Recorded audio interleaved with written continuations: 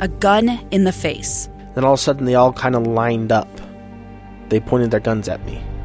And this is the point where I thought, I'm going to die today. Started 2 years of horror for an American in Venezuela. They said, you need to give us your phone and get ready because you're coming with us.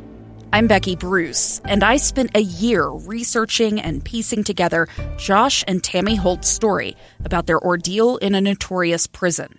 That's when everything started to turn bad. We had another pound on the door. Boom, boom, boom. And there was the police once again.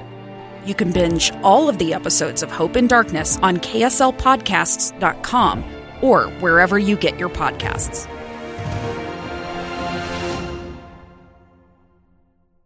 Inside Sources. Inside Sources. Inside Sources. Where KSL offers Utah deeper insights on the news. Host Boyd Matheson divides rage from reason and elevates the conversation on issues crucial to our community. On KSL News Radio 102.7 FM and 1160 AM. Over the last hour, we've discussed everything from the U.S. response to Russia's invasion to energy independence. We've talked about the big spending palooza that's going on in Washington, D.C. today. And, of course, all of these things impact our security here at home and our allies and our enemies around the world. So the question is can we get past the headlines? What have we learned, and what's the path forward? Let's begin. Think you know the news of the day? Think again. Well, last hour, we rounded out with a conversation that Senator Mitt Romney had with the Salt Lake Chamber of Commerce recently. Talked about Russian sanction, what's working, what's likely to work, what's not, what the challenges are as prices at the pump continue to go up and Americans and our allies in Europe begin to feel it in a very real way. What needs to happen there in terms of energy policy. And it is kind of all the above options. We need to continue to look at clean and green, and we also need to look at the fact that we are dependent on those fossil fuels. And right now all the world is sending money to Vladimir Putin as part of that, which funds his war machine. And so Senator Romney laid out the way we can make sure we do it that is obviously clearly greener. I think it's 42% cleaner energy being produced here in the United States than anything we would get from Russia. So there's a clean component, there's a green component, there's a climate component, and there's just a cost component to it. And how do we make sure we connect all of those dots?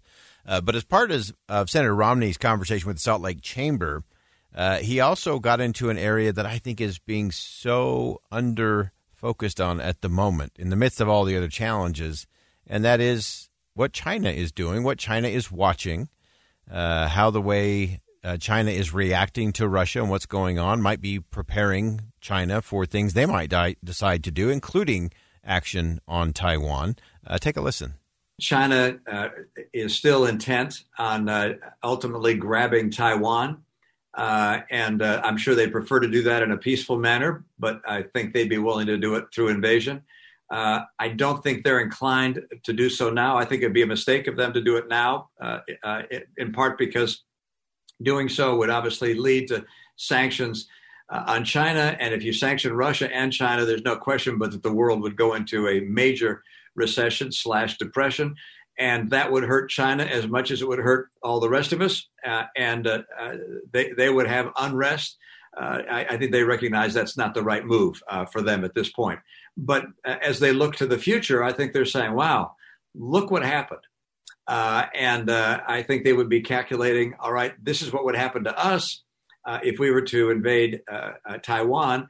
And so they will be looking for ways to avoid the power of our sanctions, how to get out of the SWIFT banking system, how to move to a currency other than the dollar for international trade. They're going to find every way they can to say, wow, these U.S. sanctions and these NATO sanctions have teeth, and we got to find a way around them so that when we finally take our way upon the people of Taiwan, we don't have the kind of economic impact that we're seeing Russia suffer. But I don't think it will dissuade them from their ultimate aim, which is unification with Taiwan.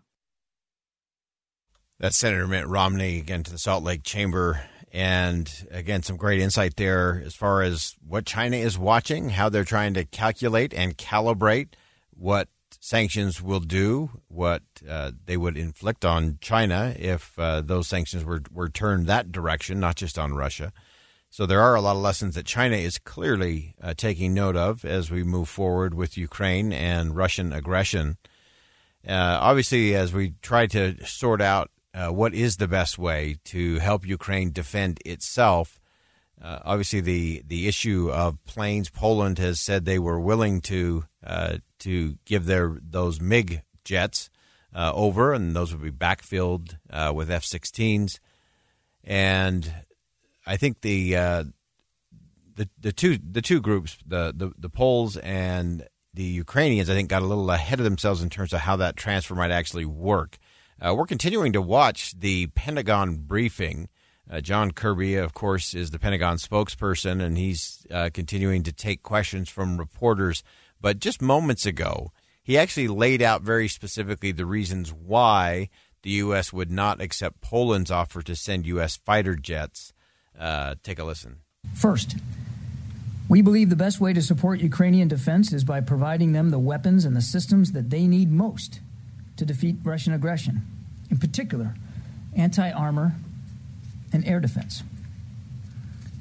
We, along with other nations, continue to send them these weapons, and we know that they are being used with great effect. The slowed Russian advance in the north and the contested airspace over Ukraine is evidence alone of that. Although Russian air capabilities are significant, their effectiveness has been limited due to Ukrainian strategic, operational, and tactical ground-based air defense systems, surface-to-air missiles, and manpads. Secondly, the Ukrainian Air Force currently has several squadrons of fully mission-capable aircraft. We assess that adding aircraft to the Ukrainian inventory is not likely to significantly change the effectiveness of the Ukrainian Air Force relative to Russian capabilities. Therefore, we believe that the gain from transferring those MiG-29s is low. And finally, the intelligence community has assessed that the transfer of MiG-29s to Ukraine may be mistaken as escalatory and could result in a significant Russian reaction that might increase the prospects of a military escalation with NATO. So that was coming from the Pentagon. John Price laying out the case as to why the jets, but that was not quite where they need to be yet. My guess is with the Vice President Harris on the ground in Poland right now, I'm sure those talks are going to continue, and they'll look at all the complexities, all the pros, the cons, and all the different ways that could be carried out to help the people of Ukraine.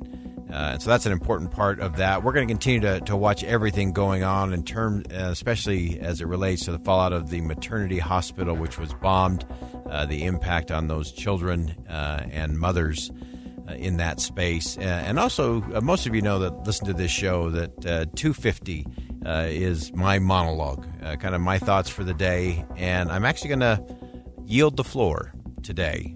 And we're actually going to listen to the First Lady of Ukraine, who penned an open letter to the world called I Testify. You have to hear it. So stick around. 250 will share that as a different kind of monologue today. I'll read it, but they won't be my words. They will be from the First Lady of Ukraine, who, as we look at International Women's Day and Women's History Month, will clearly continue to be part of history for her leadership and her words as well. Think Again with Boyd Matheson on KSL News Radio.